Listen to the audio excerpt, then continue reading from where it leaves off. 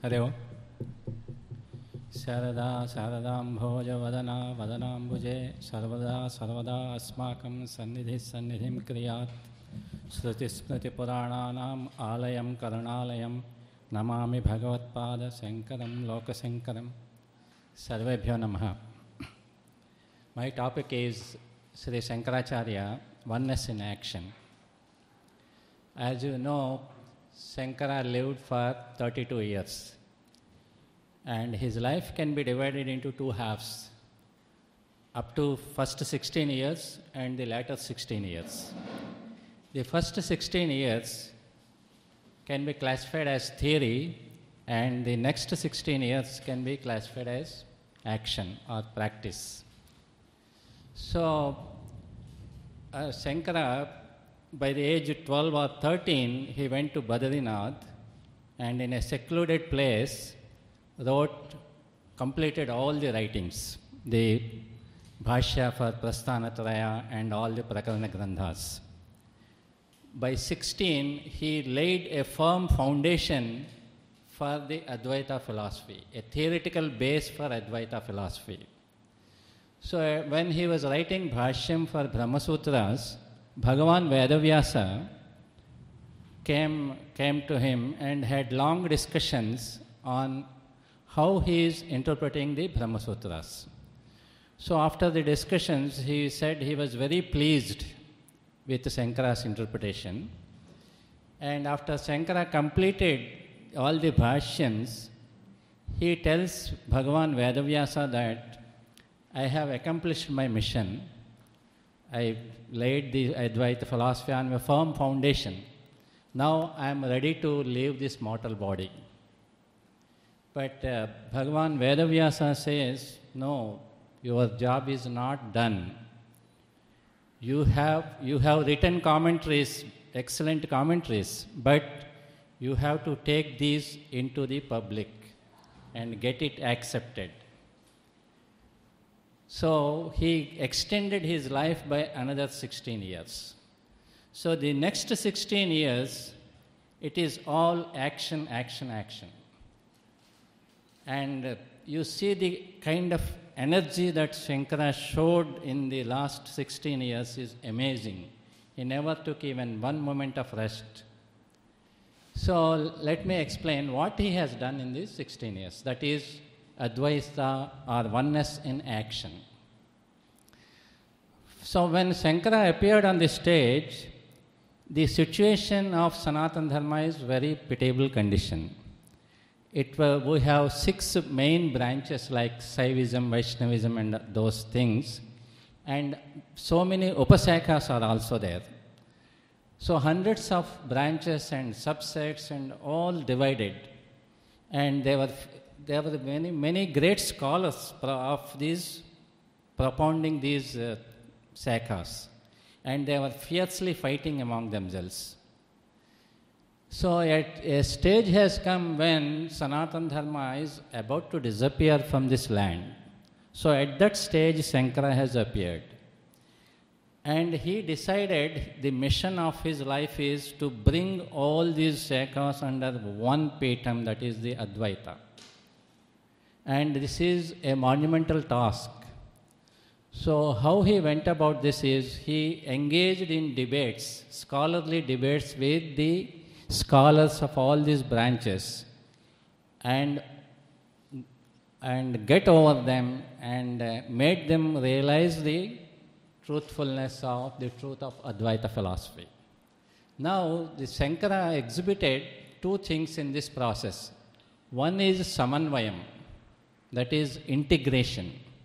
He integrated the philosophies, the theories, the ideas, everything under one thought.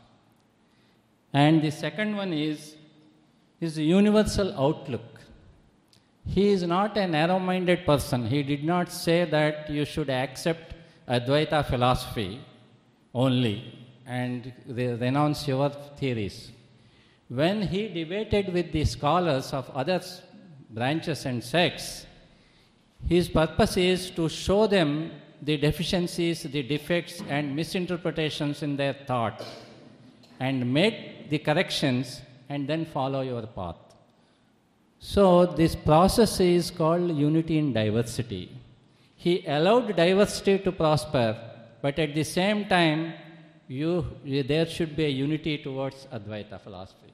This is the greatest accomplishment of Shankara. And in other ways also, in this process, he unified all the 72 branches. And he showed some very intelligent things in this process. One is, he introduced what is called Panchayatana Paddhati. So as we know, there are 6 main sects, Saivism, Vaishnavism, and all those things. So he, as a peaceful process, he suggested that you follow Panchayatana Paddhati. When you do the puja, you put the god of your choice at the center. Suppose you are a follower of Shiva, put Shiva in the center and the other 5 gods around. But don't denounce or don't hate any god. That is the Catholic outlook that he brought to Hindu Dharma. So that's why if you see the Hindu temples, although there is a main deity, you have so many upa-alayas in every temple, so many gods coexisting. This you cannot find anywhere else.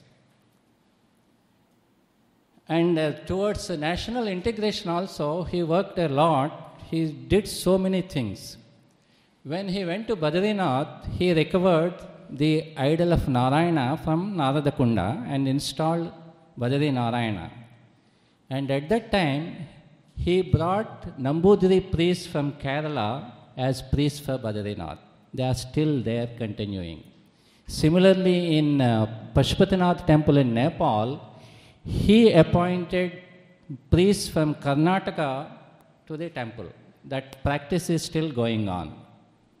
See his vision towards national integration. And also, he introduced the concept of Chardham Yatra. Chardham, you know, Gangotri, Yamunotri, Kedarnath and Badrinath. When selecting these things, his outlook is Kedarnath is a Saiva Kshetra and Badrinath is a Vaishnava Kshetra. So both coexisting. So anybody doing this yatra, they have to visit all the 4 places. So while selecting Gangotri and Yamunotri, the divinity and the environmental consciousness of the holy rivers, that is in his mind.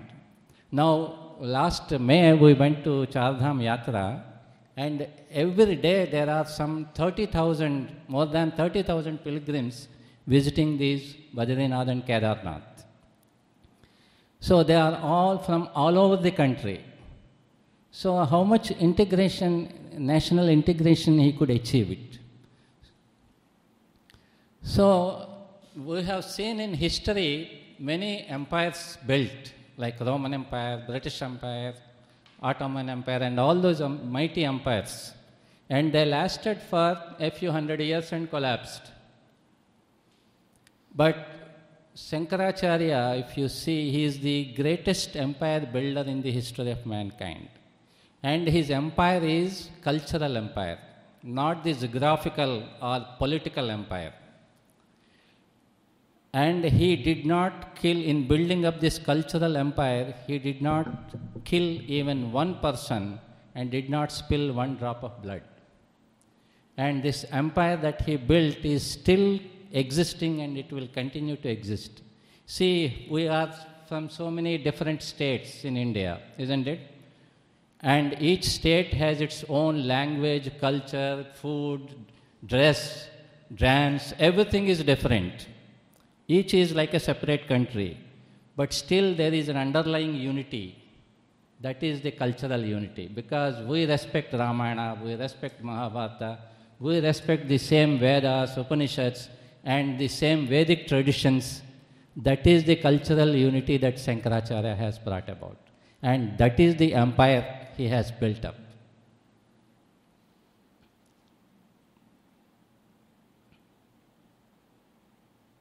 And he also, another integration he brought about is in Bhagavad Gita. So if you see Bhagavad Gita, there are 3 things: Karma Yoga, Bhakti Yoga and Jnana Yoga mainly. And he is embodiment of all the three. Karma Yoga, he is always on the action in this last 16 years, action, action, action. And Bhakti Yoga, he wrote stotras on all gods, no discrimination. And Jnana Yoga, all his bhashyas, prakarna, all Jnana Yoga. So he integrated all the three yogas of Bhagavad Gita in himself. Shankaracharya is a personification of Bhagavad Gita. So the time is running out and I conclude this talk. Thank you.